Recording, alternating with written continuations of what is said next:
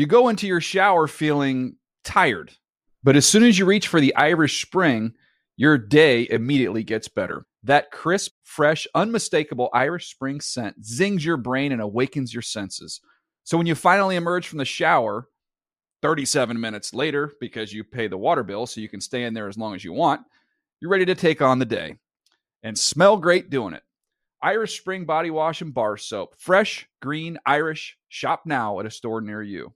You know that feeling when you walk into your home, take a deep breath, and feel new?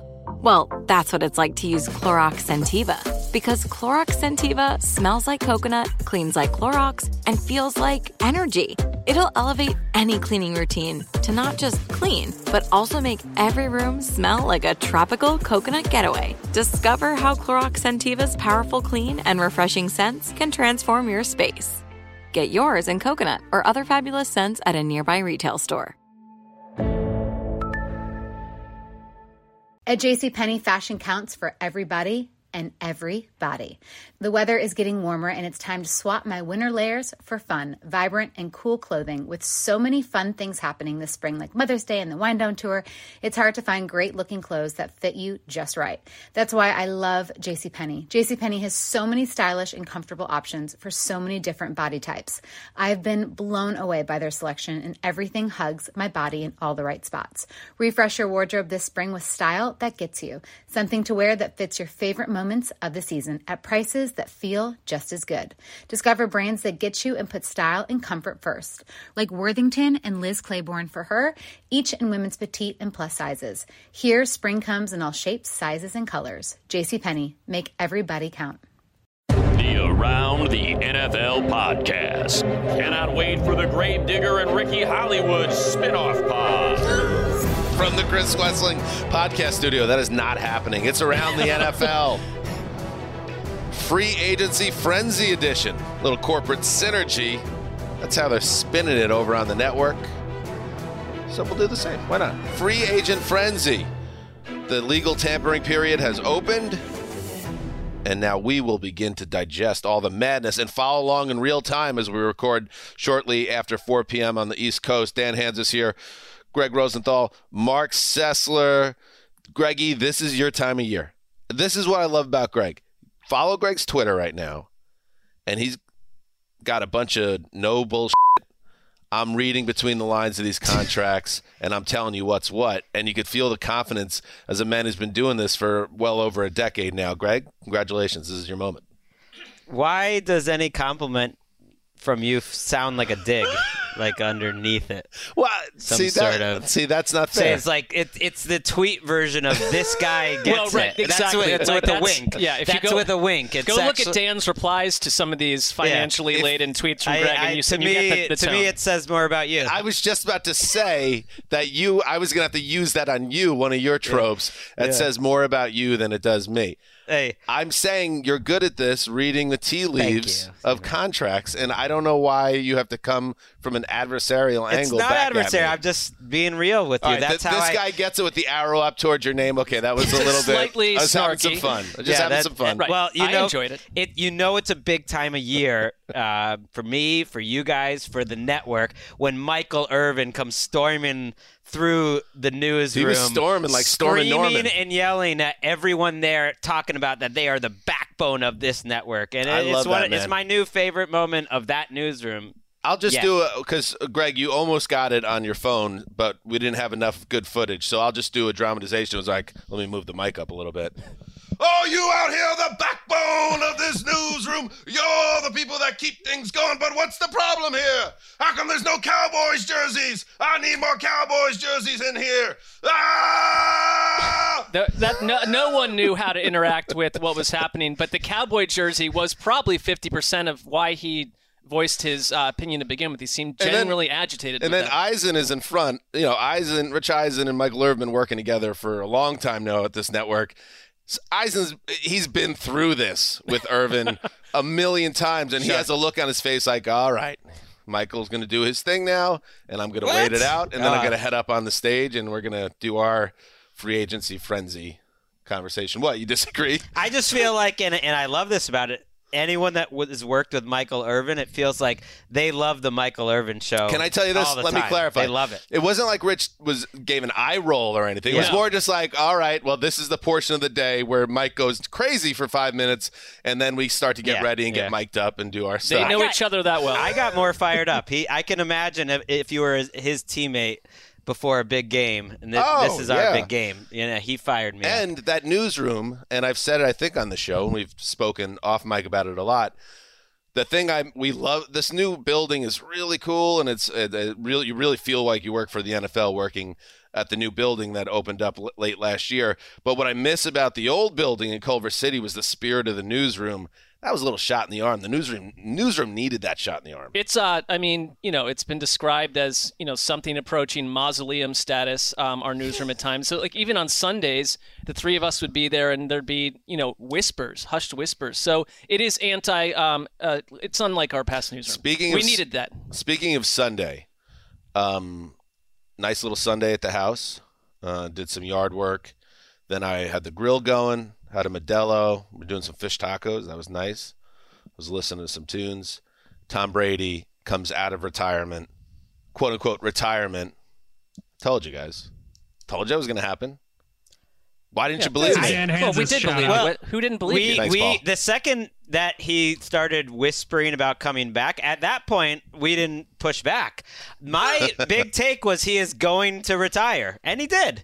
And the signs were pointing towards that he is going to retire this time. Do we count You that? said he didn't, and he did. And then once he immediately started backtracking on the Jim Gray podcast, like 6 days later, the Jim Gray or podcast. whatever, then you were right. It's the Let's Go podcast, sir. Let's go. I think why he's going back to football is he didn't juice the numbers. Still no one's listening to the Jim Gray podcast compared to the Around the NFL podcast. Be interesting strategy if that's why. I was not He's surprised like, we're on still any at level by this. 35,000 downloads? This is not surprising. You guys took me on the sandwich. But I want to go. Yeah. I even think I took you because I take everyone on every sandwich. But I have been telling you, this was incorrect. He was going to go to the Niners and stuff. We were right about that. The way you worded it is he won't retire, and we were right. He didn't retire. Well, if you retire. want to live on that hill, that's fine with me. He did not All the file those sandwiches papers. are fake anyway. He did not file those papers. He didn't file the papers. There you go. But I guess what's always surprised me about it, Greggy, to you personally, is that you followed his career closer than anyone in this room, and it just never made sense to me that he would ever go out like that. Go out as one of the best, if not the best quarterback in the league still. He's just such a maniac, and he proved it. And, some clown college. Dan Shaughnessy's been writing for the Boston Globe forever. And I don't want to turn this into an anti-New England fan. This is more Shaughnessy. Ripping him is selfish and petulant and attention-grabbing. Like, how dare he do this on the day the March Madness teams are selected and Kevin Garnett's jersey is raised to the rafters for the Boston Celtics. Dude, you are giving all the Boston fans a bad name with a column like that. That is being projecting. Published. That's some classic projecting in terms of pointing at Tom Brady for "look at me" when he's writing a column like that. That said, Dan Shaughnessy a lot. Yeah, no one's. If I had some aspect of this beat, I have been telling you from the minute he, authored this quasi BS retirement, that the whole I'm going to sit at home and wax my shoes and walk the children to school, that he would be ultra bored with that and he was. within a fortnight. And that the minute you saw the beach photo of him and Giselle, you knew he was coming back because the look on his face, he was so bored. And that's Giselle. Well, that was 3 weeks ago. But the weird thing is, in terms of everything he's done so far in the offseason, in terms of hanging out with his family and all that, nothing's changed. I mean, he hasn't even gotten OTAs yet. The thing that changed was he had the mindset that he was no longer preparing. That's a huge change. Right, that's a huge change. But even like this is not a time of year where you're usually with teammates, with the team, and he couldn't even make it through that. That's all I'm saying is he couldn't even deal miss an OTA. with the adjustment of the mindset of the February to March corridor, which is the quietest time of year for NFL players. Like, he didn't even get close. I don't even think he got a week into it. He didn't like that mindset. Part of me loves that he's coming back because I get to watch him play football again, but I've been consistent on this podcast that the last thing I want to do is see him decline ever. That would make me so bummed out. And I just thinking about even how 2019 played out somewhat was a bummer for me, and I didn't want that to continue. So part of me is a little worried as a Brady fan that he's probably not going to leave the NFL now as the best quarterback in the league, which is what I believed he was in 2021. You could argue, he's top 2 or 3. He's probably not going to leave that way. Most likely it's not going to end well, because that's the truth for every quarterback, but maybe he'll prove us all wrong once again. And that's okay. As a fan, that makes sense, your angle on that. But for Tom Brady, I imagine where he's at ultimately, and coming out of retirement tells you a lot. I want to see how far I can take this. And when he does retire, if he retires next year or 3 years from now or 5 years from now, when he can't play anymore, he personally will have no questions. He'll know I played as long as I could until my body said no more. That always made more sense with Brady. I guess one question I have, Mark, is I'm sure I don't remember it. It was a few years ago now, a couple years ago, but we did a lengthy Brady Patriots postmortem when that relationship ended. I know we dedicated 30 minutes of a podcast to Brady retiring a month ago or 40 days ago. When he does retire again, at what point do we just say, hey, and finally in the news, Tom Brady is retired? Or does he get a 30-minute top of show every time he retires at this point? We will absolutely do 30 minutes because we will even if we go in saying we're going to do 3 minutes, we will do 33 minutes. Because we have zero control when it comes to discussing anything verbally about the sport on any level. Well, especially Tom Brady. But you're right. I'm glad I did not write the Tom Brady remembrance. I didn't. At least I didn't write and anything. A lot of people did personally, because I feel like we spent that podcast time, but we can reuse that. And he'll have a new 4 seasons and 2 more Super Bowl appearances to talk about by the time he finally retires. I do wonder if this Bucs team, though, is as well positioned as the last 2 to potentially get him to the Super Bowl. Not along the offensive line to start. Well, you saw immediately Brady's return paid some dividends because center Ryan Jensen came back on a 3-year, $39 million contract. That's one of the many deals that went down on Monday. Yes, it will be different. They brought back the whole team last year. It's not happening this year. I also wonder, this is a little conspiracy theory, because there were reports about some strain between Brady and Arians at the end of year 2, whether this was more of I don't want to call it a ploy, but Brady was investigating a possibility of quote-unquote retirement and then being able to pivot and get traded somewhere like San Francisco or wherever to set up whatever would be the final chapter in his mind of his career. But instead, the Bucs were pretty strong and publicly about we're not trading him anywhere. And once he saw the writing on the wall there, he didn't want to sit out.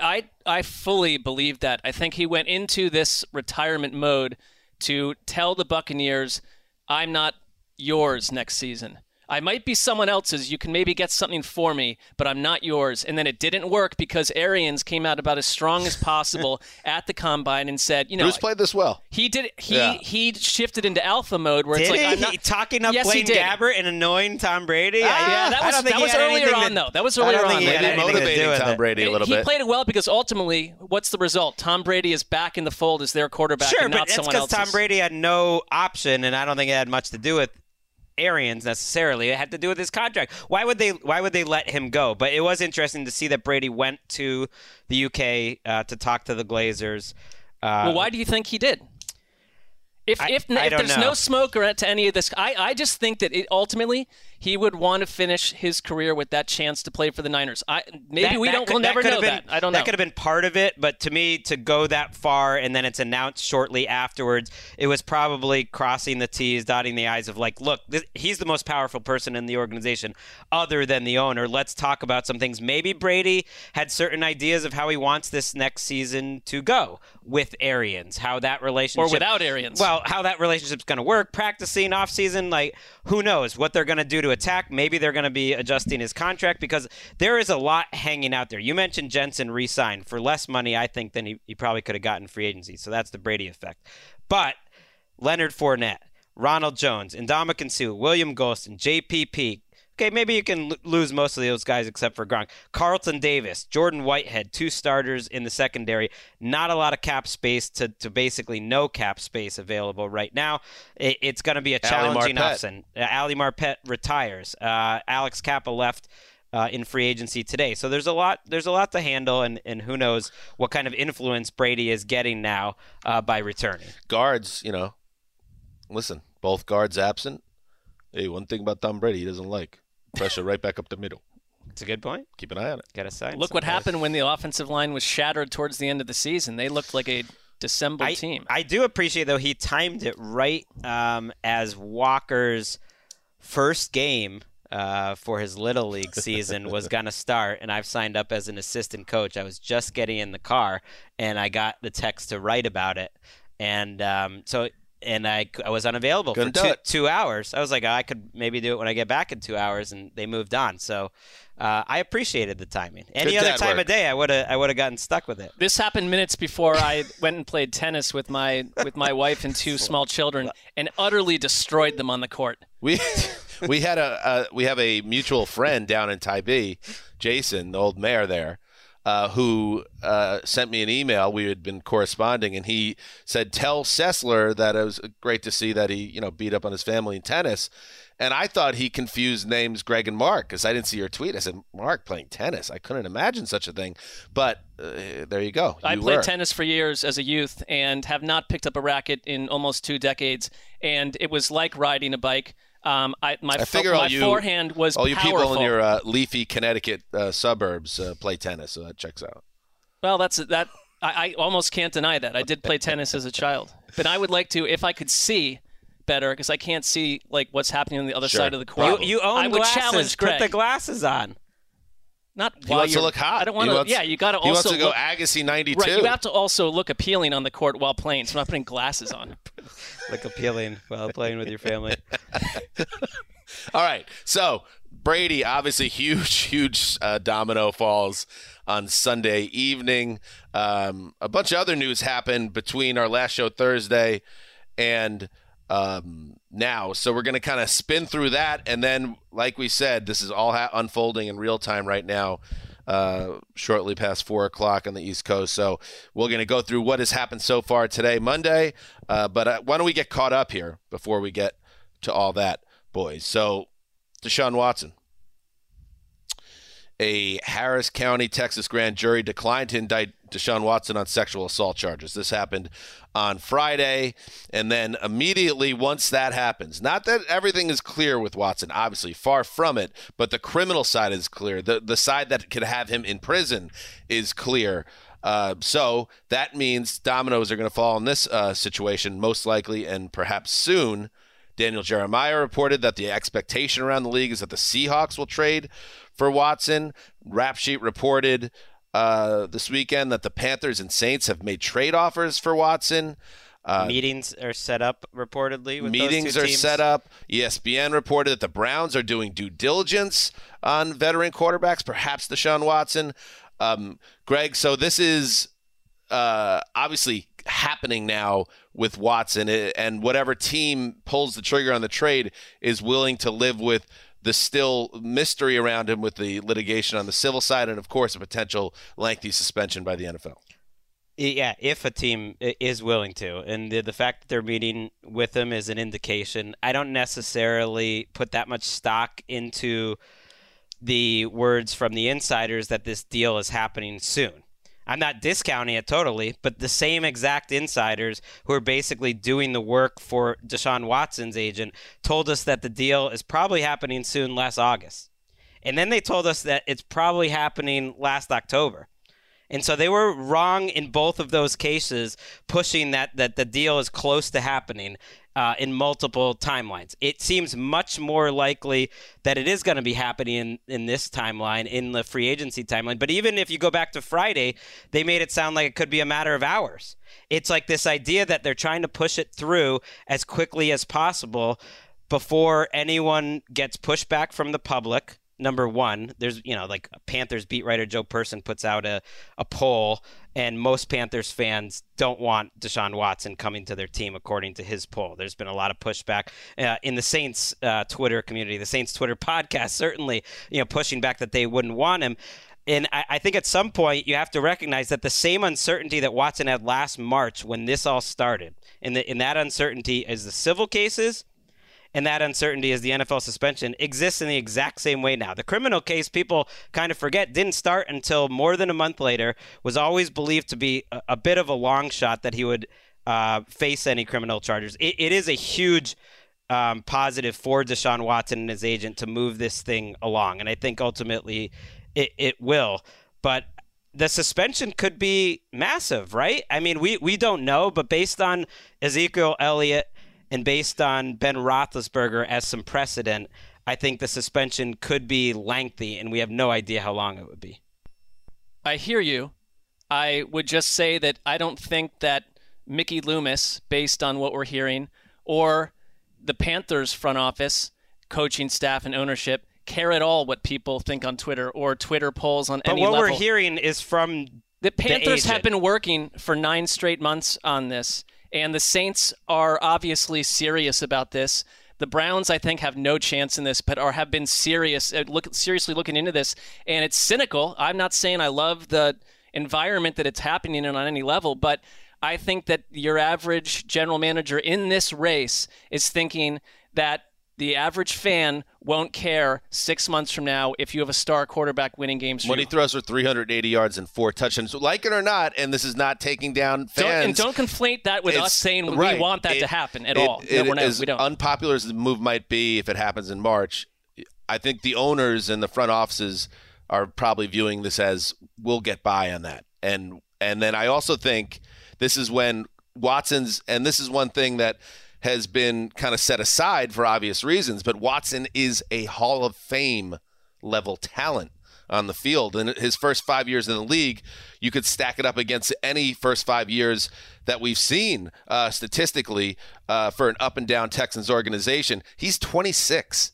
So let's say the suspension, and just throwing darts here, let's say it's 8 games. Let's say it's a year. I still think a team is willing to eat that and know, all right, we're going to have this guy in his late 20s, the way the game is played now, the way the quarterbacks are protected, the way these guys take care of themselves.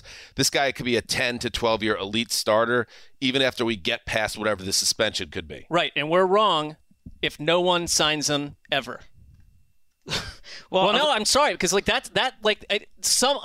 going to take one team, and there are already multiple teams interested. Of course it's going to happen. My point is with timeline, and it's also not too late for these teams to change their mind based on A, public pressure, or B, new information. Like fan bases have influence. All right, new information. We have influence. New information. My point is all of the information of like we're hearing from the front offices and from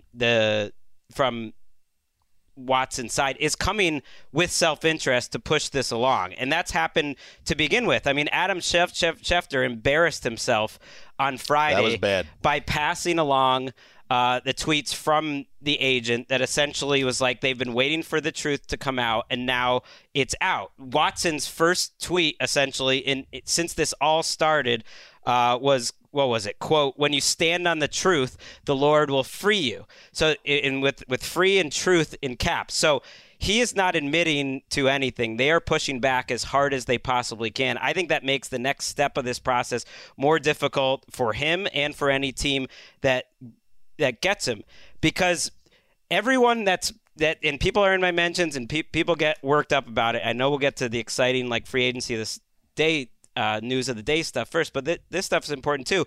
Haven't read the cases. Anyone that is saying like, hey, there's no criminal charges, isn't this a free country? Like, you haven't read the cases. Like, if anyone wants to go through the cases and Jenny Vrentas' reporting and just read all of them, there's no gray area in this case. It is what it is. Like, and the fact that he is going to want to apparently push back indefinitely, which means this civil thing could last a long time, and that could all affect the NFL suspension, to me changes his next destination and changes how palatable that is for the fans. I like everything you're saying. I think we agree with you. First of all, like, there's no comment here about his place in this morally and whether he's innocent or not at all. Like, I mean, preferably he never plays again. I am just stating that the way that you would want him to never play again? I'm not saying that that's what I want. I'm just saying, like, the idea that teams are going to fall in line and not sign him because of X, Y, and Z, I just disagree.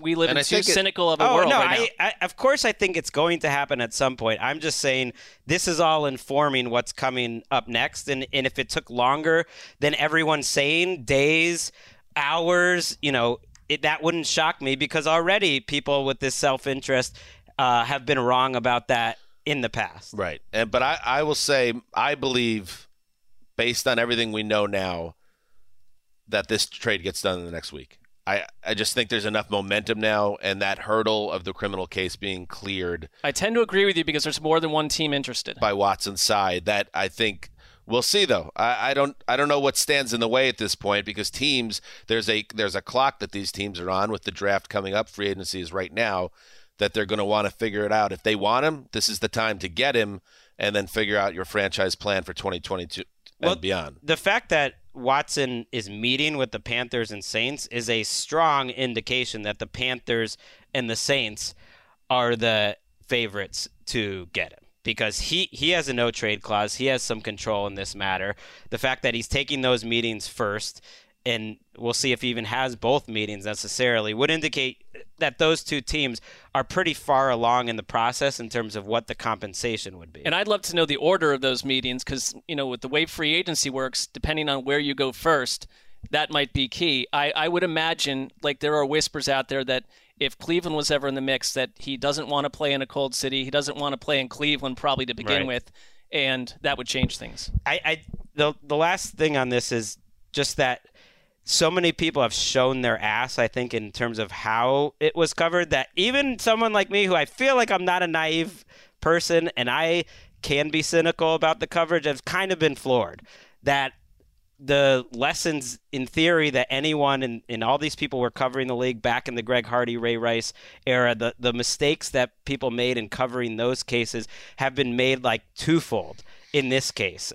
When Schefter tweeted out that he knew that the truth would come out, and they were waiting for this. I couldn't believe it. And you do hear in a different way on Twitter, and in conversation certainly too, that I think the attitude towards women is they're gonna say the right things publicly, but it's a lot of people don't give a shit about women. They hate women. And it sort of comes out in the coverage of this, of how unseriously people take it, or how unserious they take doing their job in terms of reading the actual hate report. Women. That's a little strong. I'm not saying they don't hate their sister. They don't hate their wives. They don't hate the women in their lives. But as a larger group, they don't. You're talking about NFL insiders, certainly, showing insiders, anyone taking it sort of seriously, or even going back and just reading the cases. Because I think if they had any sort of empathy or humanity, it's they would be covering it differently. Schefter's got that was bad. That has to be a teaching moment. That should be taught in every journalism class. I thought he would get suspended. That needs to be something that if you're, learning how to be a reporter, you have aspirations to be an insider, how not to get played and turn yourself into a laughingstock on social media. And he followed up with an apology tweet, and it's just whoa, buddy, how did we get here? And we'll move on, but the same mistakes were happening on Monday when multiple insiders are tweeting out the exact same tweet that are exactly written by an agent. Now, it wasn't content that was explosive like a Deshaun Watson where you should be checking that, but these mistakes keep happening. If you are working for the agents, you're ultimately not a trustworthy news source. What did I say, Mark, at the top of this episode? That it would be 197 minutes long? This guy gets it. Oh. Greg Rosenthal. Let's take a break. We'll be right back. All right, we're back. And now we got Justin Graver behind the glass. What's up, buddy? Just had to play my own drop, Well, you wouldn't have to if Erica Tamposi was with us for the biggest news week of the offseason. But she had made her decisions, and we will be fine. We still got a loaded crew behind the glass. We got Gravedigger. We got Zach Sally. We got Big Randy. We got Stapleton behind the glass. We'll be okay. All-star crew. But this will not be forgotten. Remember, If she doesn't come back with a ring, does she come back at all? That's now. Let's have a discussion maybe off mic about that. Flashpoint. Those are Flashpoint. Erica Tamposi. Those are the stakes. Justin. Justin, how are you? By the way, buddy, are you ready for this week? This really is a step up behind the glass in terms of this company. I think I'm ready. I don't know. You'll have to tell me how I do after one day, and we'll see if we will. I mean, we're surprised you're even here after that Ben Jones re-signing. I just thought you'd be running through the streets naked. I was throwing a party, but I had to cancel it quick for this show. It's a nice deal. You know, you got him for a lot cheaper than Ryan Jensen, so nice deal by the Titans. Speaking of parties, any housewarming party at your new do tell. abode? I'm playing this against my will. Just like some solo parties, one guest. Wait, hold on. See, he can't help himself because he's so proud. Yeah, you do. You do consistently provide new information on a topic that There's you claim you want clamped down. Yes. Well, things are a little calmer now. Yeah. Is this like the Pete Davidson, Kim Kardashian situation of NFL media, ultimately? That's what I want everyone to think about. Is that what we have going on behind the glass? Graver sending out texts like, I'm in bed with your wife right now. Exactly. All right, so Graver's behind the glass. We feel good about it. Not feeling good about Ricky and her decision-making, but we forge forward. Let's get to the rest of the news that we have seen gone down. Mark, you got a new number one wide receiver. Amari Cooper heads to the Cleveland Browns, acquired from the Cowboys in exchange for a 2022 fifth-round pick.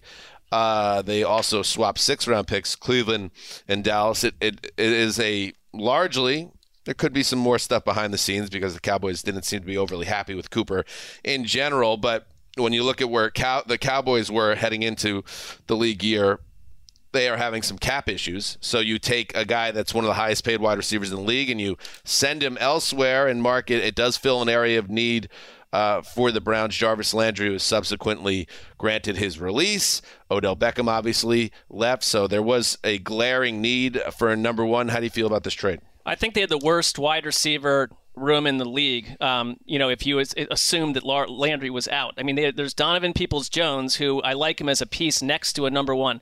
I like the deal because, when it was announced, and I was thinking, well, what do the Browns give up for this on top of taking on a big salary? They gave up a fifth and flipped 2 6th-round picks. I mean, it is another example of Andrew Berry in general. If you're willing to say we're going to have to spend money for good players, essentially never getting fleeced in these deals. And I think from that angle, like, they addressed a need. There's no question that Amari Cooper is a clear number one. I would question. I think there is a question. I don't think there is. I think for Cleveland, he fits number one status. There's only so many guys out there. They can address it in the draft as well, and you have remade your wide receiver room entirely. I think that it gives them a flexibility to also go defensive tackle, which is probably their second major void on that roster right now.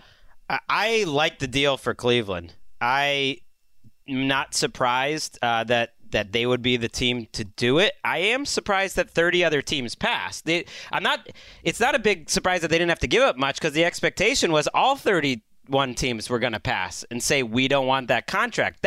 That was curious to me because the contract to me isn't bad. He's due $20 million in each of the next 3 years. But they didn't have to give up any upfront money. No guarantees, so they can cut him at any time with no pain whatsoever. It's basically a 1-year, $20 million contract. And so every team in the NFL was saying, we wouldn't give Amari Cooper a 1-year, $20 million contract. Now, that says something about Amari Cooper. I don't think the league sees him as a true number one. He's sort of in between, and that's fine. He's by far the best Browns receiver, and he's a top 25 receiver at the very least. He's just not like the guy who's going to put up 1,400 yards and catch 90 passes. He's not that guy. He's never done it before. There's not a great reason to think he'll do it now.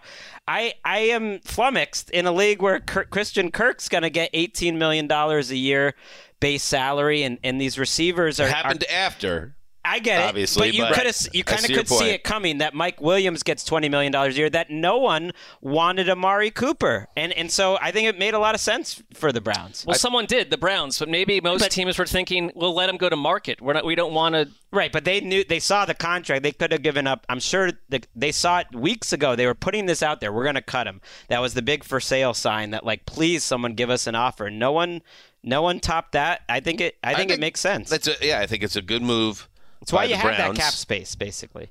Yeah, I think it's a good move by Cleveland. I would say my only concern would be some reports about him having issues. He wants the ball more. And how does that work when you go to Cleveland when the last guy, Odell, talked his way out of town behind the scenes with his dad's help, and then Jarvis Landry didn't talk the last half of the season? There was a lot of unhappiness with quarterback play, and right now, as things stand, the quarterback's still there. Yeah, I think that the flip side of this is that this isn't me dancing around the room with a ton of optimism. I think that it's super clear Cleveland is unhappy with their quarterback situation right now. They are fishing around for answers on that front, and they had to clear out almost that entire wide receiver room because the tweets and the overall overt support for Odell Beckham after he left and from the team to Jarvis Landry today, in a way, is counter to how they feel about Baker Mayfield. Everyone's silent on the Baker Mayfield front. And Cooper said, I cannot wait to play with Baker, blah, blah, blah. We'll see. It just seems to me like a situation that could turn ugly again next season. The great thing is he's only 28. He's turning 28 this year. How is Amari Cooper only one of those guys? Sammy Watkins All-Star. 28 years. How is Jarvis Landry only 29? I feel like he's like 37 years old. Now that I think about it more, I think it says more just about this incoming crop of rookies that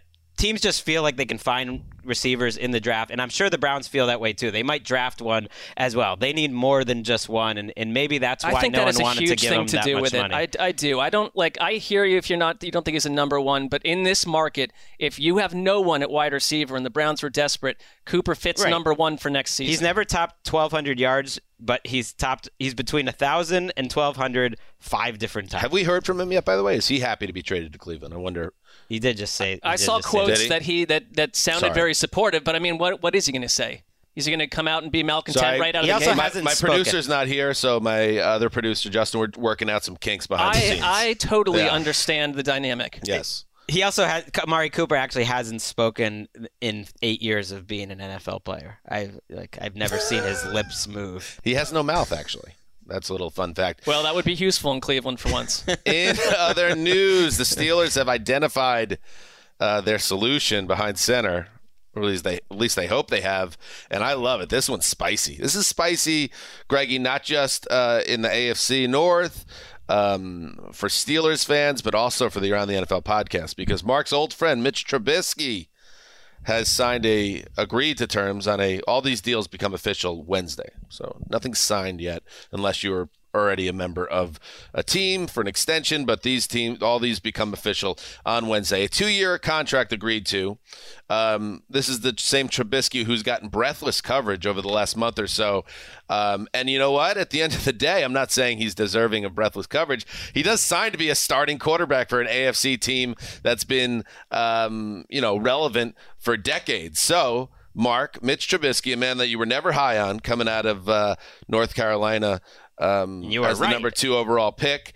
Now, Trubisky has one last chance to stick it to you in the AFC North. I don't get it at all. I don't know what Pittsburgh's ultimate plan here is. He is clearly their start. I give him a obvious choice to lead over Mason Rudolph going into where they are right now. To me, it's like Mason. But we were told Mason Rudolph was a good option. Well, at least we didn't buy that. Although they're throwing it out there that's like nothing's changed with Rudolph. He's still competing to start. Okay. Well, I think they don't have an answer, but they did talk to the Niners about Jimmy G. I think that the game plan with Jimmy G probably has teams maybe a little freaked at this point. But Mitch Trubisky seems to be this quarterback that is thriving in this, like you mentioned, this hoopla around him, because everyone blames the Bears and how the Bears used him. I keep hearing that over and over, that teams don't really look at what Chicago did with Mitch Trubisky and blame Mitch Trubisky. They blame the Bears. Fine. There's a ton of bad tape on Mitch Trubisky where he's making terrible decisions and doing things an NFL starter should not be doing. I don't care if he's on the Bears or he's on a high school team. It's not adequate. And so Pittsburgh is going to run into the same issue. I want to see the contract. Sizzler. I mean, you're talking about my time of year. It's Sizzler heat season. No, I mean, come on. Can I just say, Mark? This is every free agency report, though. I've been here all day long listening to multiple stations. We are overinflating every one of these players, and then the real games start, and it's like, oh, it's week 3, and the Steelers understand, finally, Mitch Trubisky is not a competent starter. Here's the thing. He's not being overinflated in this room right now. I will say this, though. The Steelers, like the Colts and these other teams that are kind of stuck in QB purgatory right now, there aren't a lot of great answers where you are right. If you feel like you can contend for a playoff spot, but you don't have a quarterback, there aren't a lot of great options. And that's how you end up overpaying for Carson Wentz or Jimmy G. Or Jimmy G, yeah. And so Mitch Trubisky is of that same ilk to me, maybe a step below based on what he's shown us in his career. But if he was paid $10, he was overpaid. All right. I get it. You All don't right, like them. We get it. I'll We're with you. I'll unplug on it. That is the Let me say this. IG quote. I'm annoyed now. Just let's have a still, Graver. I don't want to tell you how to do your job. Let's have a still of Mark and a funny face. And it was, if it's paid $10, that's too much on the Trubisky signing. So my point is, whether you are the Commanders, whether you are this team, the Steelers, you could just say, all right, we're in a tough spot.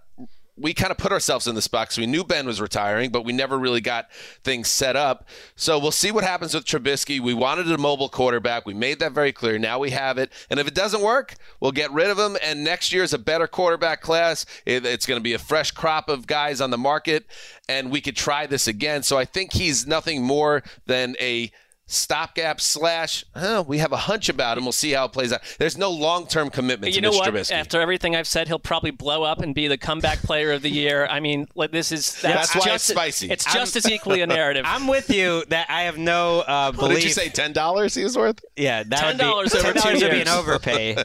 I'm with you that I have no interest in Trubisky, but to me, I want to see the contract before I have too strong of an opinion on it. The fact that we haven't seen the money usually is a sign that there's not that much money, and my suspicion is it's one of those contracts that is not really a starter contract. It's like a high-level backup contract where he's the favorite over Mason Rudolph, and I believe personally that they're a strong candidate to draft a quarterback in the first round or the second round still, and if that's the case, that's fine. I personally would rather have Andy Dalton than Mitchell Trubisky. I think he's a better player right now, and you can say maybe he doesn't have the upside, but I'd rather have the other 1B options. But if the contract isn't that high, if it's like $9 or $10 million per season, that's my guess, and they might draft someone, okay, that's fine. You're just kind of kicking the can for a year. If they draft someone of note in the first round where they're sitting, a lot of what I've said goes away. That makes sense, though. Yeah, it does. Because Trubisky, none of these guys are ready to start day one, most likely, and Trubisky holds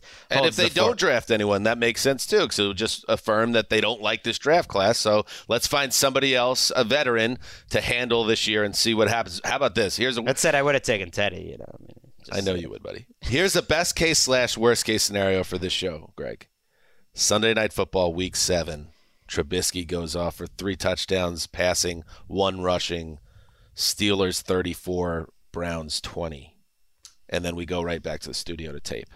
I'm going to go worst case because that is not a good case. I've been dumping on Mitch Trubisky too for 5 years too, so I'm on Team Mark here. This would be. I don't want to see that. I can already tell. I understand. I don't have as much at stake. No.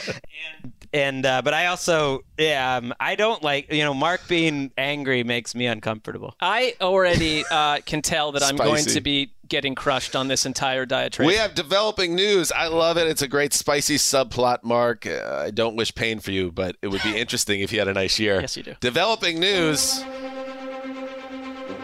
Ooh, I like this one. From the aforementioned Adam Schefter, former Broncos quarterback Teddy Bridgewater intends to sign a 1-year deal to be the backup QB. I'm going to put backup QB in air quotes for the Miami Dolphins per league sources. So there you go, Greggy. So Bridgewater has now made the transition, as I believe should have been the case for a couple of years. He's signing a true backup deal. But if you're a Teddy fan, there are worse places to go than this Mike McDaniel offense with Tua, who a lot of people aren't sold on yet. He could have a chance here. I like it. I like him in that system. He hasn't really been in that style of system. I think he has some of the strengths of Tua, certainly more experience, and could be a better version of him. And I think it makes sense for the Dolphins, too, to have a fail-safe here if it doesn't click with Tua and Mike McDaniel. You have the best backup quarterback in the league all of a sudden in an offensive system that I think is going to be spicy, intriguing, and a great place for any quarterback. Over-under on how many starts he makes. 4. Well, did Tua stay healthy last year? I think he did. No? No, he missed a How month. about I'd say not even Tua's health. Let's say Tua is healthy, but Tua's performance. I'm going 4 for some reason. All right. No, I would say starts for Tua, I'll set it 12.5. Tua missed 5 games last year, or 5 starts. That would be an over for Teddy then. Okay. 4.5 plus 12.5 is 17. I'm going to bang that over. It's basically, what is their record It's a weird way to answer that. on October 30th? Exactly. If they are 4-3, Tua will continue to be the starting quarterback. If they are 2-5, he will no longer be the starting And the previous best backup quarterback in football is Ryan Fitzpatrick, and that was under different leadership with Brian Flores. But Flores could not stomach the sight of giving Tua big snaps when he could see a playoff berth in sight, and Ryan Fitzpatrick kept on going into the lineup. Now you have another very capable backup. Is he the best backup? That sounds like a great June podcast episode segment. Best Andy backup Dalton, quarterback. him. He was the backup in New Orleans when he ripped off 5 wins, not playing like that well. So he did have 1 year as a true backup with the Saints. But it makes sense to me. There aren't really other starting jobs available. I don't think Carolina was bringing him back. All right, we're playing a little catch-up here. This was annoying. It happened on Friday or on Thursday, I think, after our TV show, after our podcast taping. So, come on, what's up, Chargers? Chargers acquire outside linebacker Khalil Mack from the Bears in exchange for a 2022 second-round pick and 2023 sixth-round pick. Not a huge haul there, Mark, for Khalil Mack, who obviously was at the center of one of the biggest trades of the previous decade when he went from the Raiders to the Bears. On paper, it looks really good for L.A., who doesn't have to give up a lot, takes on the rest of his contract, and now Joey Bosa has a buddy to go get the quarterback if Mack and his surgically repaired foot are legit and healthy. I think one of the worst things that happened in all of last football season, and it robbed us of something that would have been magical in January, was that 35-32 loss the Chargers suffered to the Raiders that sent the snooze fest Steelers into the playoffs. I can only wonder what would have happened in that game had you had Khalil Mack. The Chargers, despite Brandon Staley's genius, gave up 25-plus points 9 times last year. They were 26th defensive DVOA. They needed someone next to Bosa. You're in a division that is becoming spicier by the minute with intense quarterback play. I like this for the Chargers, even if I'm not convinced Khalil Mack is maybe as great a player as he was a couple years ago. You say despite Brandon Staley's genius. Point, Mark. Oh, hey, look at that. Thank you.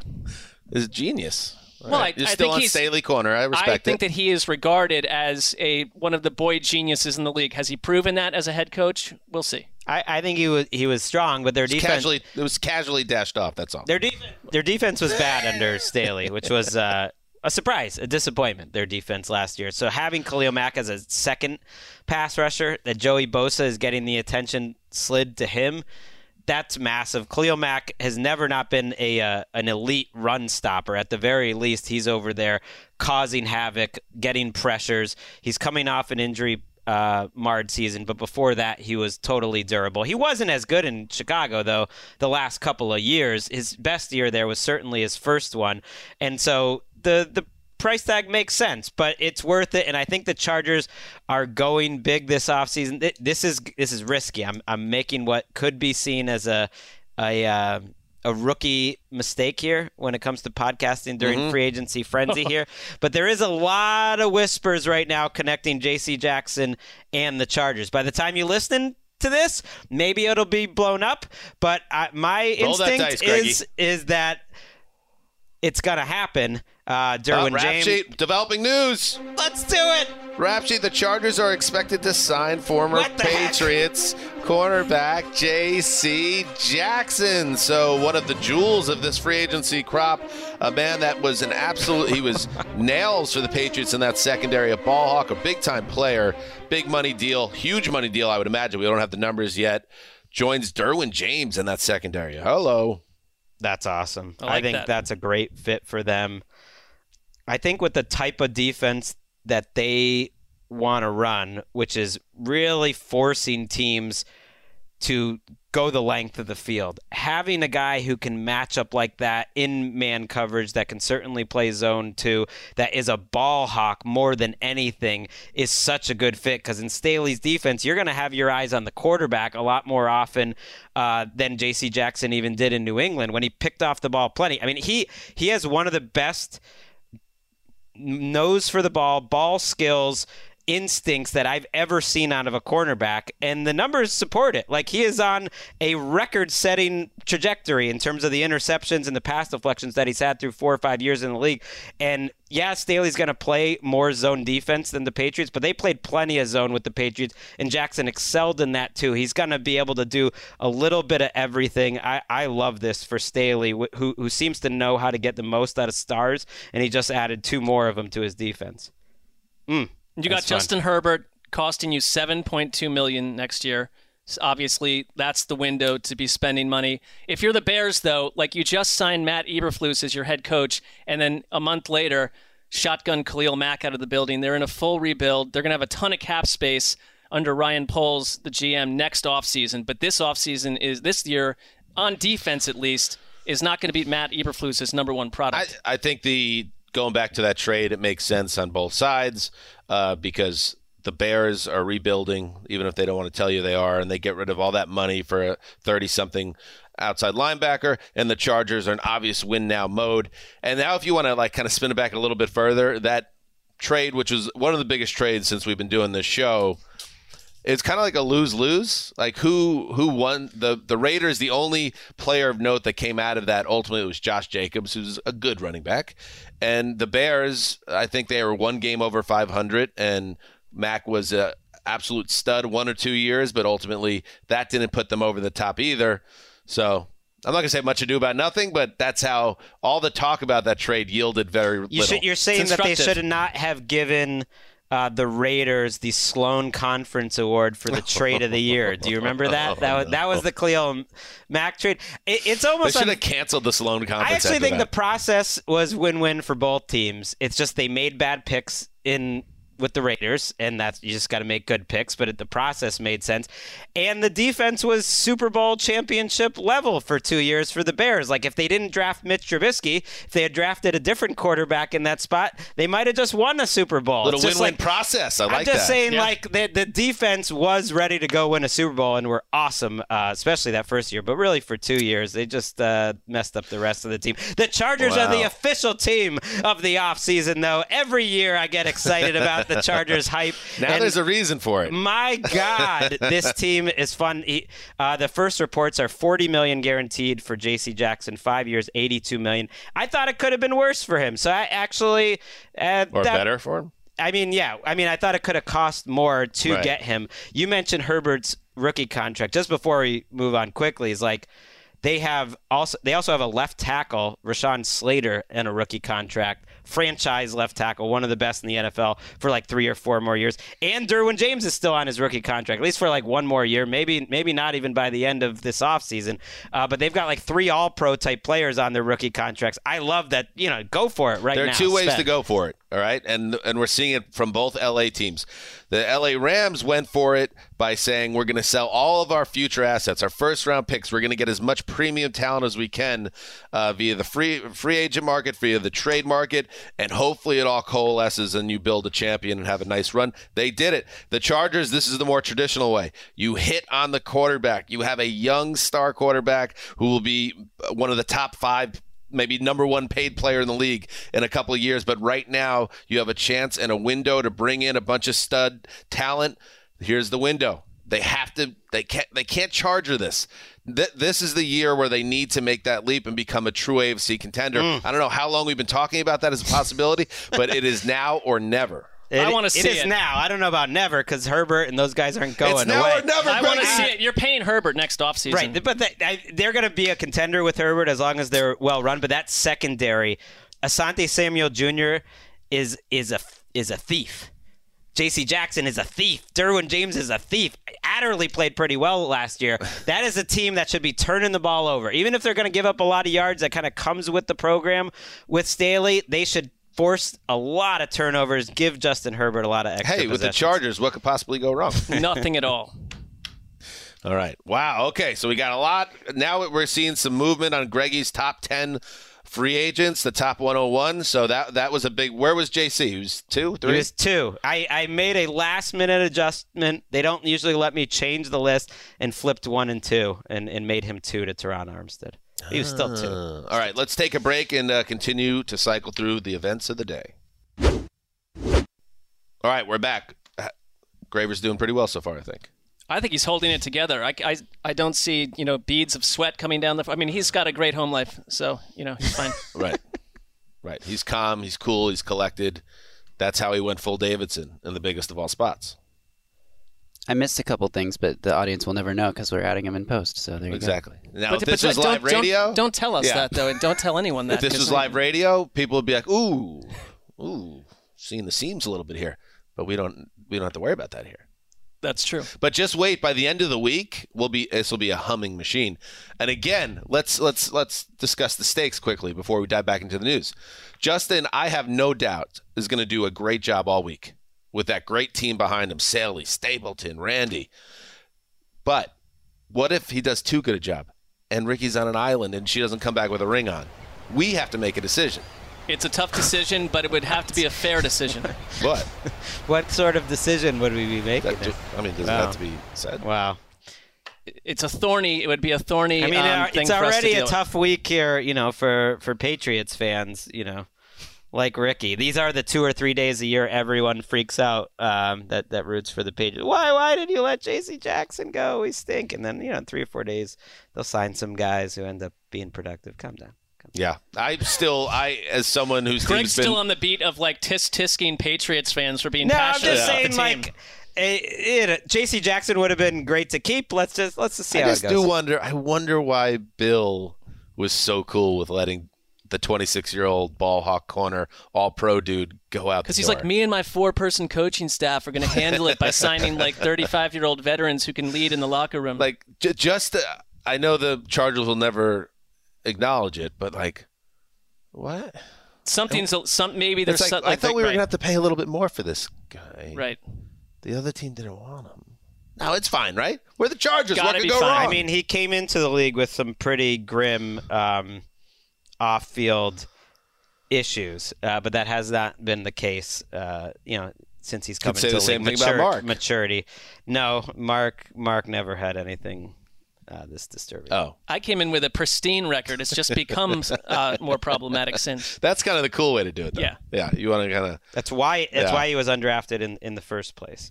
He was arrested. You're going to make me... I have to Google this? Yeah. I know. Right. I hate that when people say that. I just wanted to make sure I got the words right. He was arrested for armed robbery, found not guilty, and there was a couple other things, but that was the main one. But that was why he went undrafted 5 years ago. All right. In other news, let's get caught up with the Kirk Cousins. I love this Kirk Cousins career arc. You got to give it up for the man. I mean, you could like him, you could hate him, you could be annoyed that he was in a plexiglass box. You could be, frankly, turned on that Greg would get greased up and slid right in there. Depending on what your interests are. Yeah, depending on what you're into and all that. But don't ever discount the man's ability to be a businessman. Kirk Cousins signed a 1-year, $35 million extension with the Vikings that takes him through the 2023 season. Okay? So that deal is good for the Vikings and bad for the Vikings, depending on what you think about Cousins and his ceiling and his ability to lead a team to a championship, considering he has one playoff win in his life. But you like that? You like that? calm down, Kirk. The deal saves the Vikings $14 million against the cap this year, so that helps. It was going to be a record $45 million cap hit, so that's good.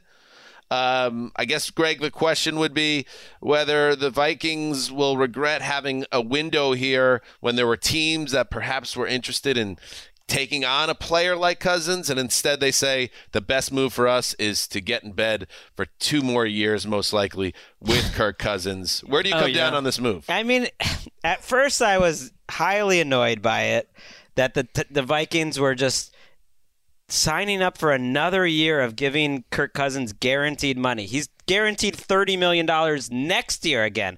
So he has been guaranteed his salary every year, I think, since 2015. Does not happen in the NFL. It's crazy.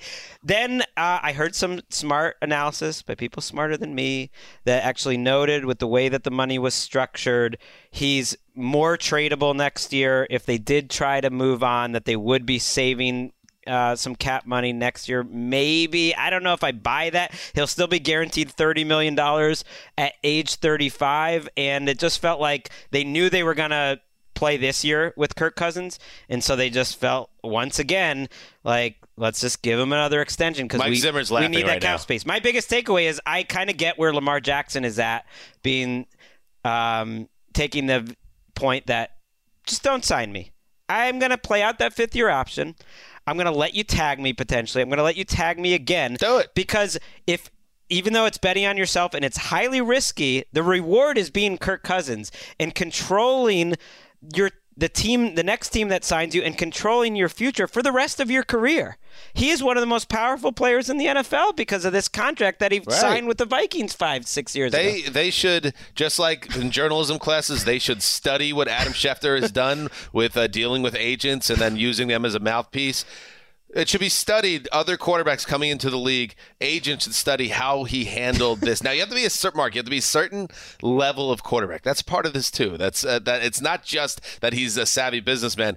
He's just good enough to always have the leverage, but not great enough to ever really get a team to say, "I want you forever." So he's kind of just. He's a little lucky. He's but made also this hill of cash done. by being about 80% of what you want as a quarterback. Right. He's kind of properly tiered next year and the year after, looking at the money he makes when you're going to have quarterbacks making $50 million. I think he is tradable. I think there's a no trade clause inside of this, but I mean, I'm sure he could waive that. He worked that in too, so he has more control there too, that he gets to choose his potential The thing I don't hate, next though, destination. if you're Kevin O'Connell, like, look at the Steelers. You're looking around at the quarterback market.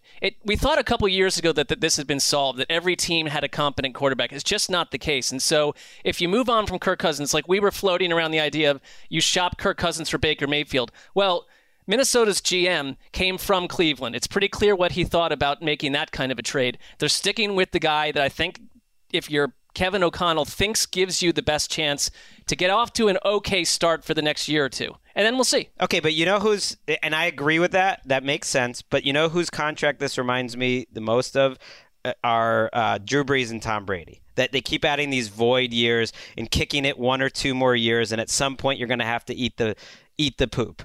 Except those guys are 2 of the greatest quarterbacks in the history of the NFL, and the other one's Kirk Cousins. He's found this little niche. Breeze's contract screwed that team towards the end. But it's similar. Too. Now they're they added these 2 fake void years till 2025, and at some point they're going to have to take their medicine with Cousins. Except all you're getting is Cousins in Matt Ryan fashion. Right, yes. Right. This is just to break it down. 2016, he got tagged by the Washington football team. So that's when the guarantee started. $19.9 million. Then they tagged him again, so that made him 23.9. And then he started making more bank. The next year is $26 million, $28 million, $40 million, $21 million, $30 million, $40 million next year. Over $230 million in career totals. 1 playoff win. It's wild. It's absurd. So if you Sam are Bradford, if you are Lamar Jackson, you guys said he had to be a certain type of quarterback to stumble into this. That's true. But if you are a guy like Lamar Jackson, you could look at Patrick Mahomes and think, like, Mahomes is underpaid.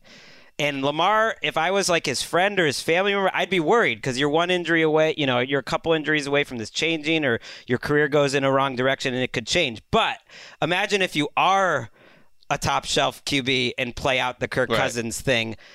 Then it gets even wild. You can set boundaries that have never happened. And so I think that is what he might go for. And security matters, of course.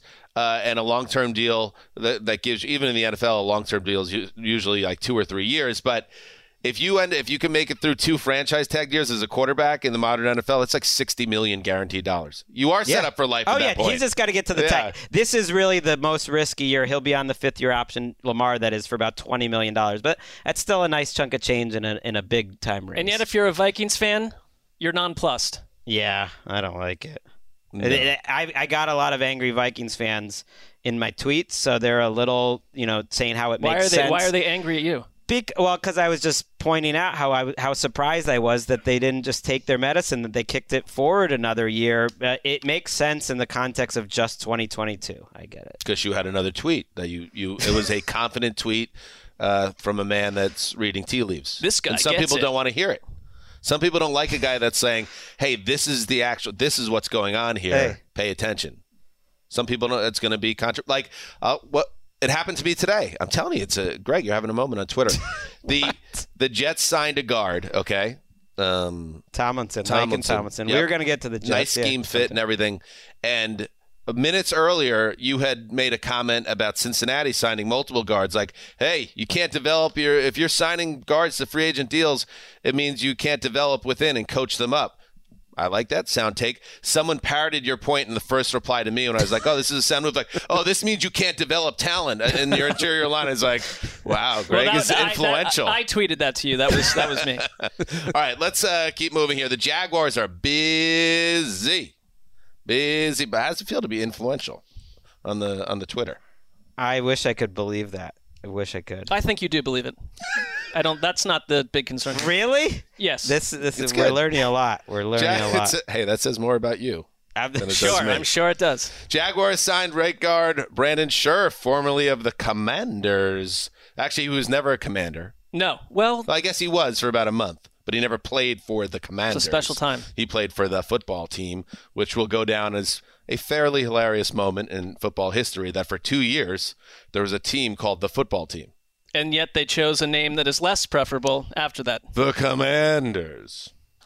Brandon Scherff gets the bag, as they say, from the Jags to fortify their interior, their line. They also, now it's going to get tough. They signed linebacker Foyesade Alunakun, formerly of the Falcons, 3 years, $45 million, and they're not done. You know why? Because they say we need our boy Trevor Lawrence to have more weapons, so they give Christian Kirk, formerly of the Cardinals, a huge contract, 4-year deal worth up to $84 million. Apparently, if you kind of dig a little bit on it, and this is where Greg could come in, perhaps the 25-year-old, it's more like a $72 million deal. 2 for 37 is kind of 2 the guaranteed. for 37, if you want to look at just but not that. as bad as 4 for 72. Now, break it down. I'm not great at math, but that means that's 18.5 per year. Your boy, Amari Cooper, Mark, just got $20 million for 1 year from the Cowboys trade. So, Greg, Christian Kirk getting a huge amount of money for a guy that's never even had a 1,000-yard season.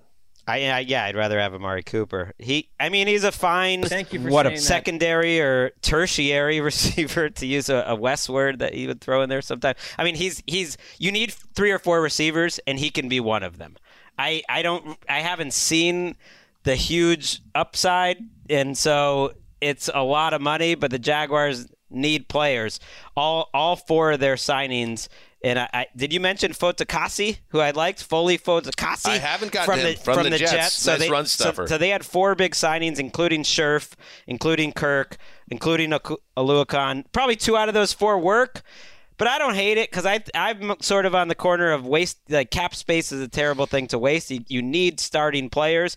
Of the 4, I feel like Scherff is a big-time risk, and Aluakon is too, who kind of came on really strong last year for the Falcons, hadn't done much before. PFF hated him, had him a sub-50 grade for what it's worth.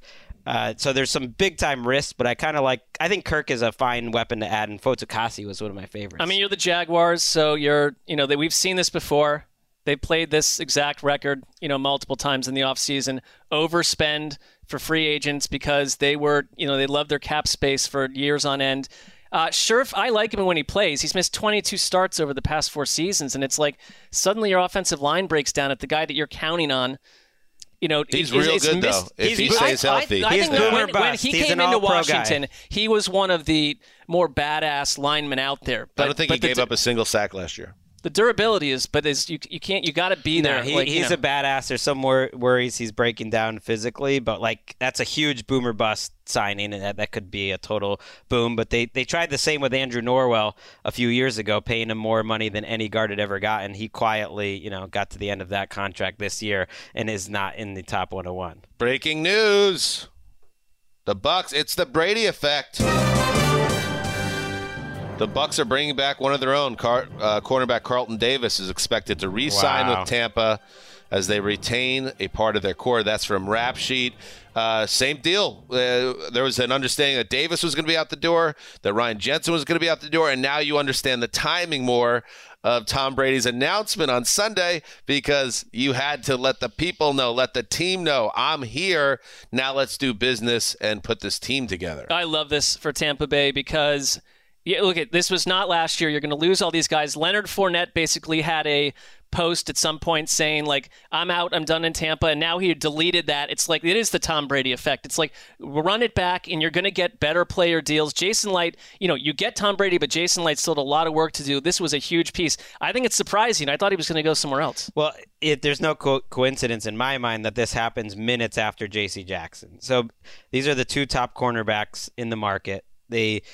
Davis sees what Jackson got. I don't know if the Chargers were in on Davis or not, and he ends up settling, with settling in quotes, for slightly less than J.C. Jackson got, but a similar type of deal. And knowing that, that's where the market's at, I don't need to wait around that much longer waiting for a better deal. Maybe the Bucs had the best deal for him the whole time. Who knows? Maybe they stepped up. But I really like him. It's interesting to me. Cornerbacks are getting paid a little less just in this market than I feel like they were 5 years ago relative to other positions. I mean, Harold Landry got $52 million guaranteed.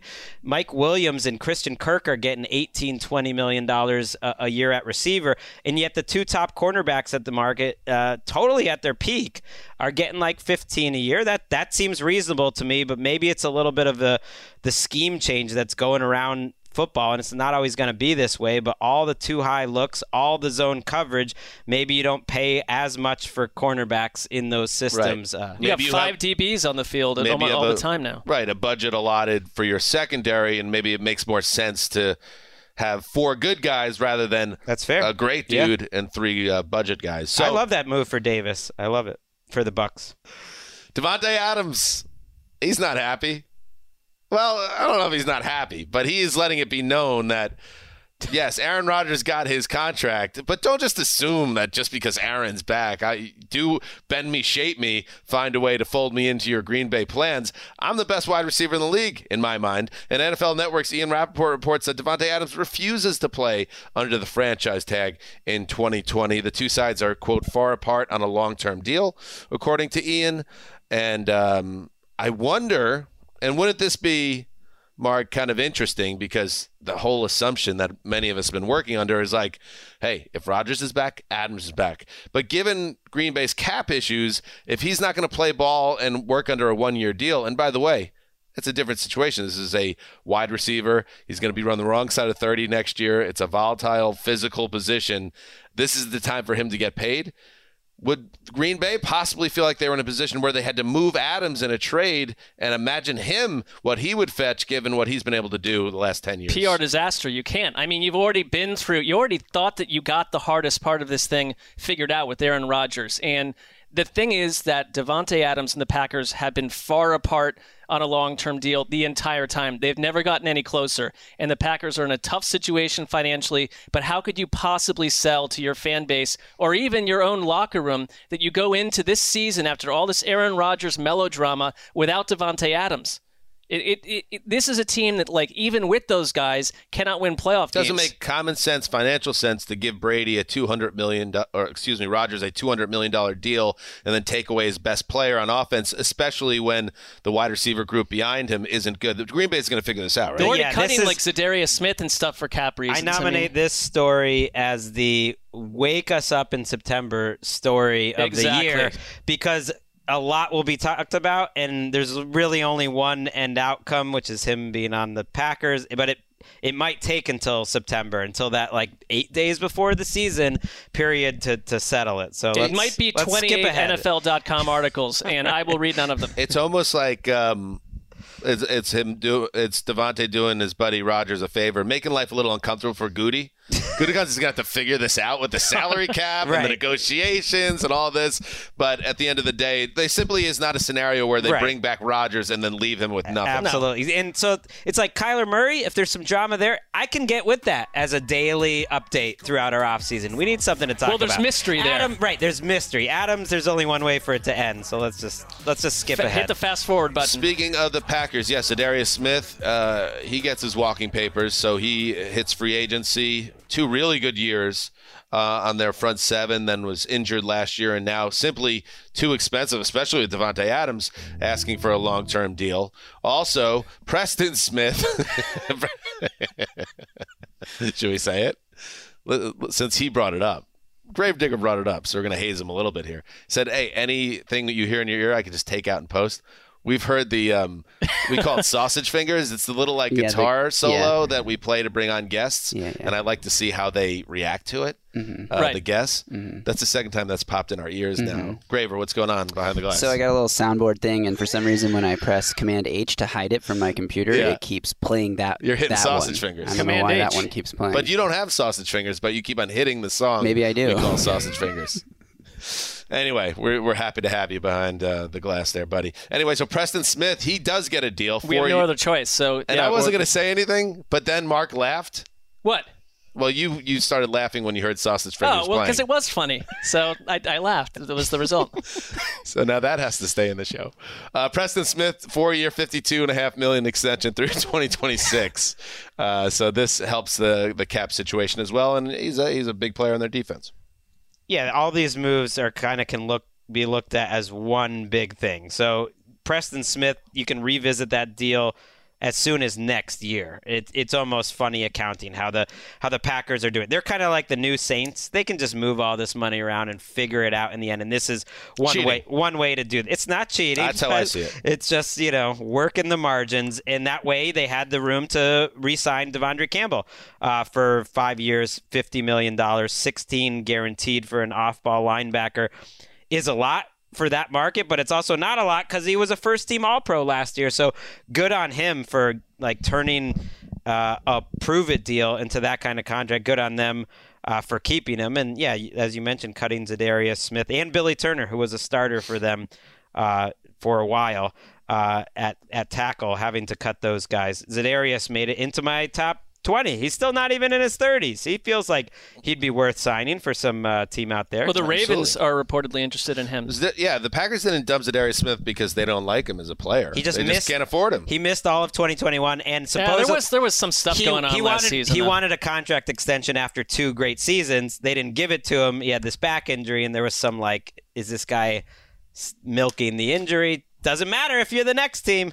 All right, one of the more productive pass rushers of the past couple of years, Hassan Reddick, he has a new home once again. He goes from the Cardinals to the Panthers and now to the Eagles on a 3-year, $45 million contract. Mike Garafolo said $30 million fully guaranteed at signing. So Reddick has potentially a long-term home here. And the Eagles just upgraded their pass rush. They were second to last in sacks last season. So Reddick entering his age 28 season, that's a nice move. Yeah, I mean, you got Brandon Graham. He's 34 years old. This was an obvious position of need. And Reddick did the classic, 1 year bet on yourself deal. Worked. A year ago. It absolutely worked. And I do think, 2 years in a row that, he didn't quite fit with the Cardinals, and he went on to Carolina.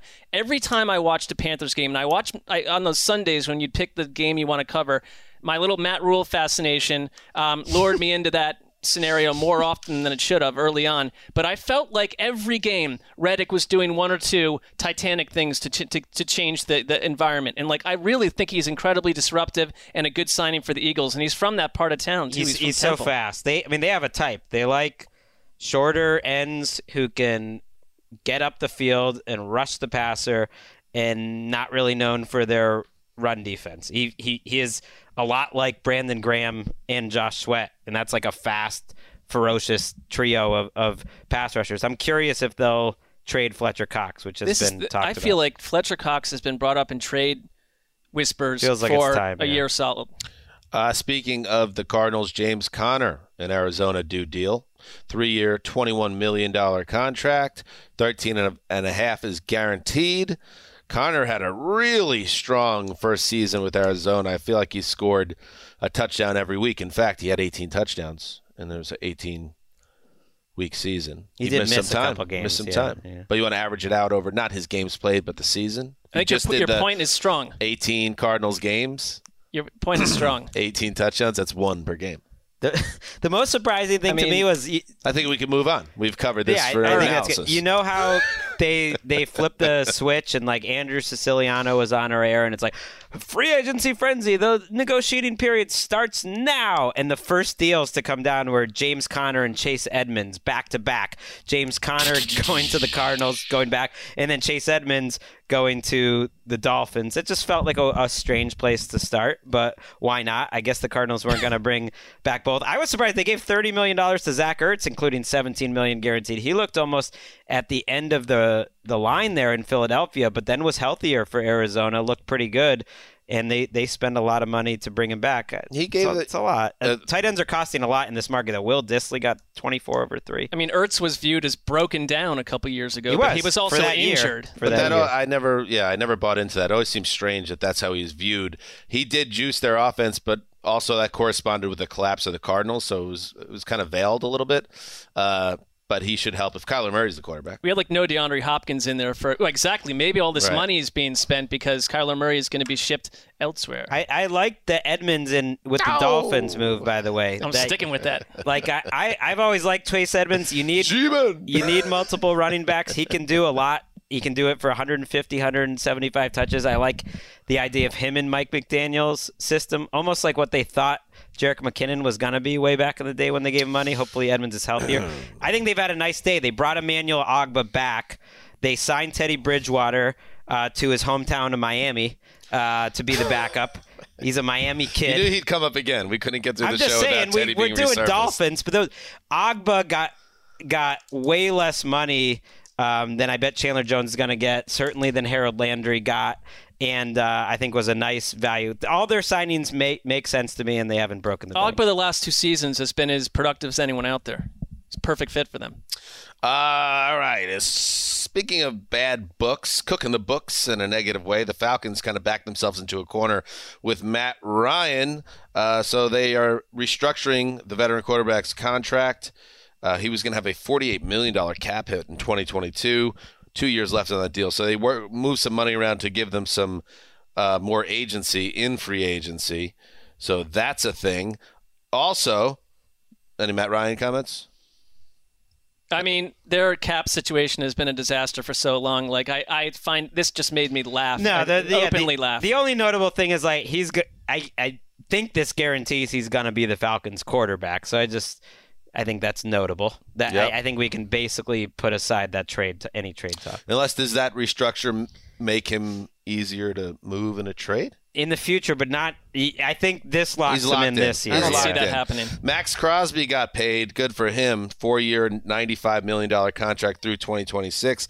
$53 million guaranteed. This is top of the market type stuff for a guy that went from a former 4th-round pick who battled some off the field demons. 2 years of sobriety. He is now one of the highest paid defenders in football.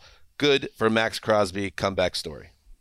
It's a great story. I mean, he is the beating heart of their defense. I am kind of waiting to see, does anything else happen with Derek Carr in an extension this offseason? I mean, or do they just go into next year with that hanging out there? I think your Browns are, could have a say in that. It goes to show, sign these guys last week.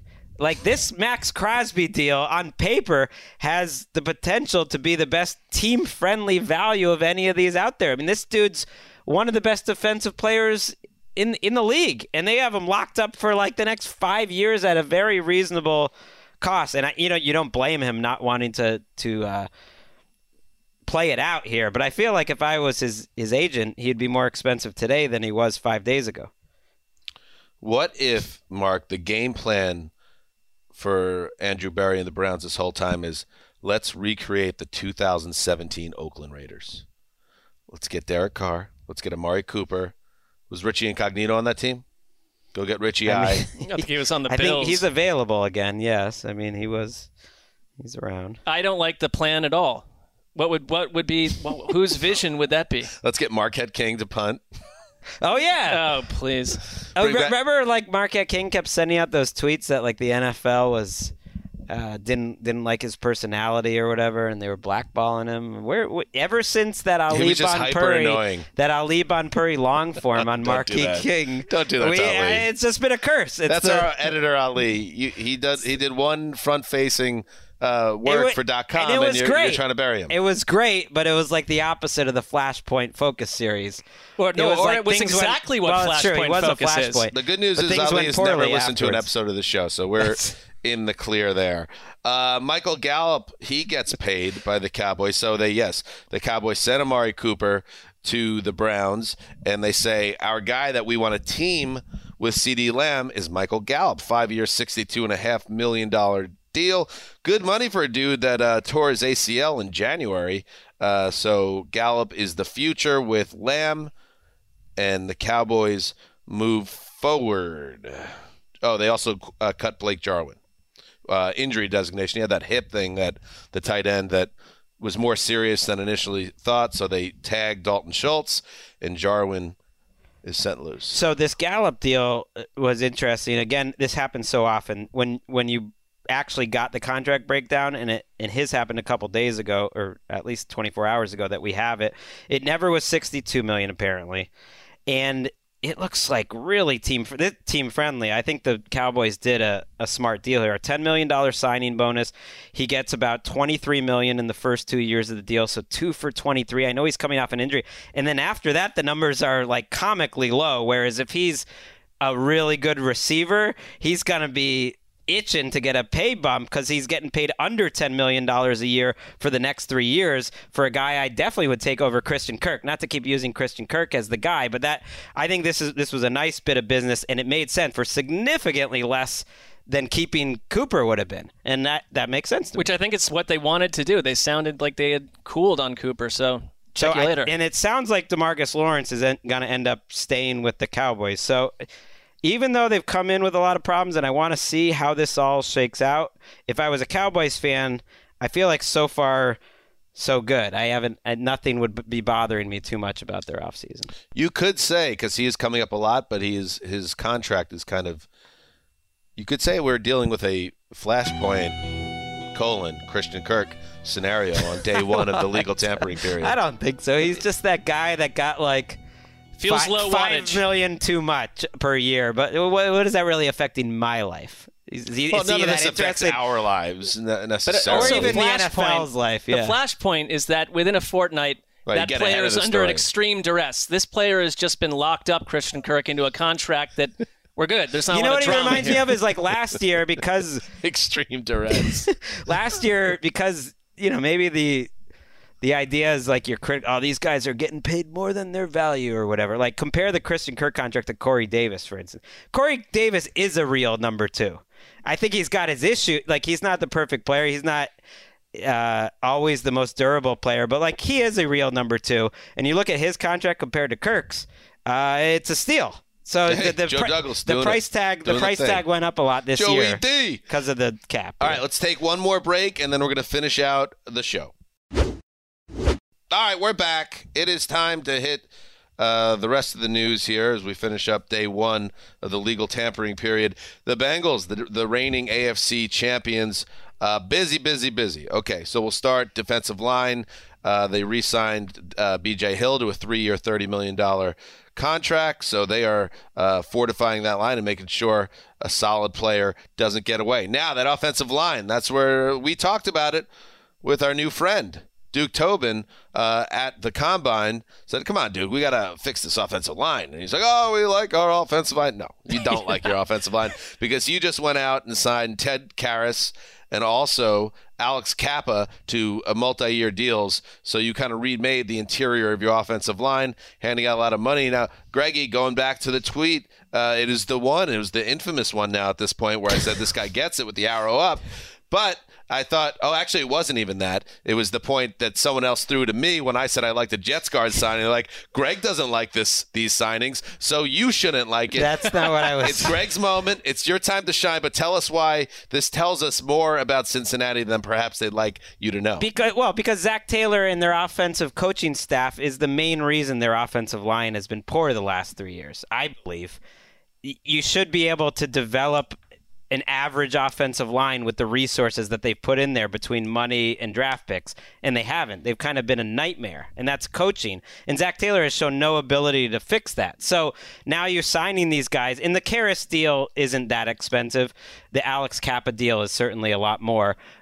You're signing guys who are the other teams' forgotten piece that they don't really need to keep. Karras has been freely available the last couple of years from the Patriots and the Dolphins as just like kind of a leftover 6th or 7th offensive lineman. And when the Patriots put him in, he's good because they're a good coaching staff.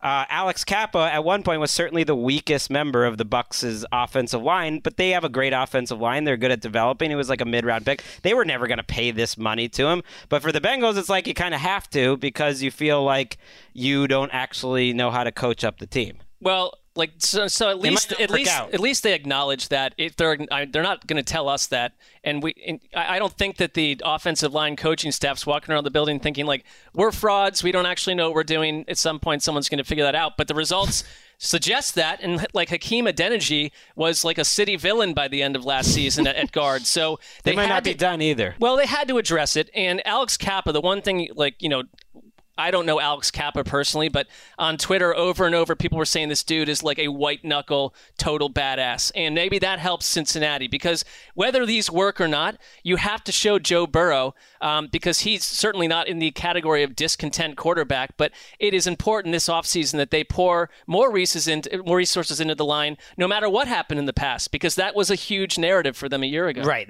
They're probably going to sign more players in free agency on the offensive line, or at least the draft. I like the B.J. Hill move, though. Trust the guy that you see on your team that made a huge impact. They traded for him, and that was a steal from the Giants, and he was great. Spice Rack was texting me, they got to keep B.J. Hill this morning, and minutes later, B.J. Hill is back. So the Spice Rack got his wish. And nice. Larry Ogunjobi ends up going to the Bears for like way more money, and B.J. Hill was certainly better than Larry Ogunjobi was for the Bengals. So Spice Rack, he had not asked but demanded to be involved with our Super Bowl programming run-up. Remember that. Did he ever circle back with his disappointment? He didn't, but I brought it up when I remembered a couple weeks later. Of course you did. And he seems like he took it in stride. I think he was disappointed in the moment, but understood. And I think he would love to be on the show in the future. What role was he? We were live on set. I would have loved to have him, but what role was he hoping to play? We just forgot about it. We could have made it happen. Dan immediately texted back basically like, hey, f*** you, Greg. Except he said that to f*** you, Spice Rack. I did not. But I will say that in general with Spice Rack, Greg, you're largely bulletproof. So I'm assuming he just thinks I did it to him. But since it was a text to you largely, you could have made it happen. But what do you mean? It was to our whole group, and you immediately responded like, nah. Well, I did not say nah. And I took no responsibility on any level. Subtext. And like you guys, I bet it probably wasn't like we saw the text, and then you get into the Super Bowl week, and if I had remembered, I would have circled like 3 hours long, but I want to see. I would circle back and have maybe push for it, but I just forgot about it. We'll have him during draft season. Spicy draft coverage has been a staple of this program. Right. So I demand that. I think that was where this conversation came back up, was like, we got to have you on because he had some college takes. That's good. All right, let's move on. I mean, he was a lifelong Bengals fan and continues to be one, so right. I understand the motivation, Super Bowl week. You could have spoke up too. I don't even remember seeing the text, so it's like everything is a haze. I couldn't tell you what happened yesterday at 2 p.m., so I absolve myself of any responsibility. Here it is. Here's the text exchange. This is after the AFC Championship victory. Demanding 30-minute segment on Bengals/West between now and Super Bowl 56 or delete my contact info. This was sent to Mark, Greg, myself, and Erica. Then he follows up with, the gauntlet's been thrown. To quote Norman Dale, I love you guys. And then 1 minute later, I replied, we can promise you the Bengals will get extensive coverage across the next 2 weeks. Yeah, that's a nah. That's a but that's not an FU either. It is. I think it is. Then there's my text that says, excellent idea, Spice Rack. And then he wrote, delete me, been real. Yeah, see, he read it. He read it as I would. I mean, let's be real. He just asked for a spot on the show, and you were like, full Pollyanna. It's Spicy's world. We just living in it now. That's not Pollyanna. What are you even talking about? Well, you're snowing him under a bit. And then I wrote, the Spice Rack is fully stocked. Mark doesn't. Oh, finally, Mark just quote spicy. You say, you just say spicy. I'm acknowledging that his existence and that it matters. Or is the driven snow over there? He's always Switzerland in these situations. No, it's just if I were to say, I demand Spice Rack comes on the show, would it happen? Absolutely. No one would care at all. So what do you want me to tell you? I think he will be part of the coverage down the road. Have a nice time. Would you like him to be on the show in the near future? Next episode. Then it will happen. There you go. Well, see, that then he got what he wanted. Just work out the schematics. No, I'm not doing any work around it. All right, there you go. The Jets also do some business on their interior line. Laken Tomlinson, formerly of the Niners, gets 3 years and $40 million, $27 million guaranteed. So that fills a void on their line. The Jets' offensive line is very interesting because George Fant, that turned out to be a really good move, getting Fant, who was rock solid at left tackle last year. Elijah Vera Tucker was their guard. They moved up to draft last year. They're very happy with him and where his development is at. Connor McGovern is fine at center. Now you have Laken Tomlinson, who is a scheme match and a guy that thrives in run blocking. That's a nice fit for them there. And then there's Mekhi Becton. That's the whole thing. Like, what is Becton's deal? Is Mekhi Becton going to realize his potential and be healthy next year, or is this a guy that's already fading from the team's plans? We'll know after the first round of the draft in April, because if they use a premium draft pick, it's because they think Becton is a washout or is heading that way. So keep an eye on that situation. I love that the coaching staff, they already know Laken Tomlinson. He hasn't missed a start in like half a decade. I mean, he was a mess for the Lions when he got drafted, but it's a good signing for the Jets. It's another team that's poured a lot of resources in free agency into the O-line. It's not always worked, but they're getting closer, and that needs to be the case for Zach Wilson. How do you think their line was last year? It was not bad. It wasn't great either. It wasn't great, but it wasn't. They needed to get better.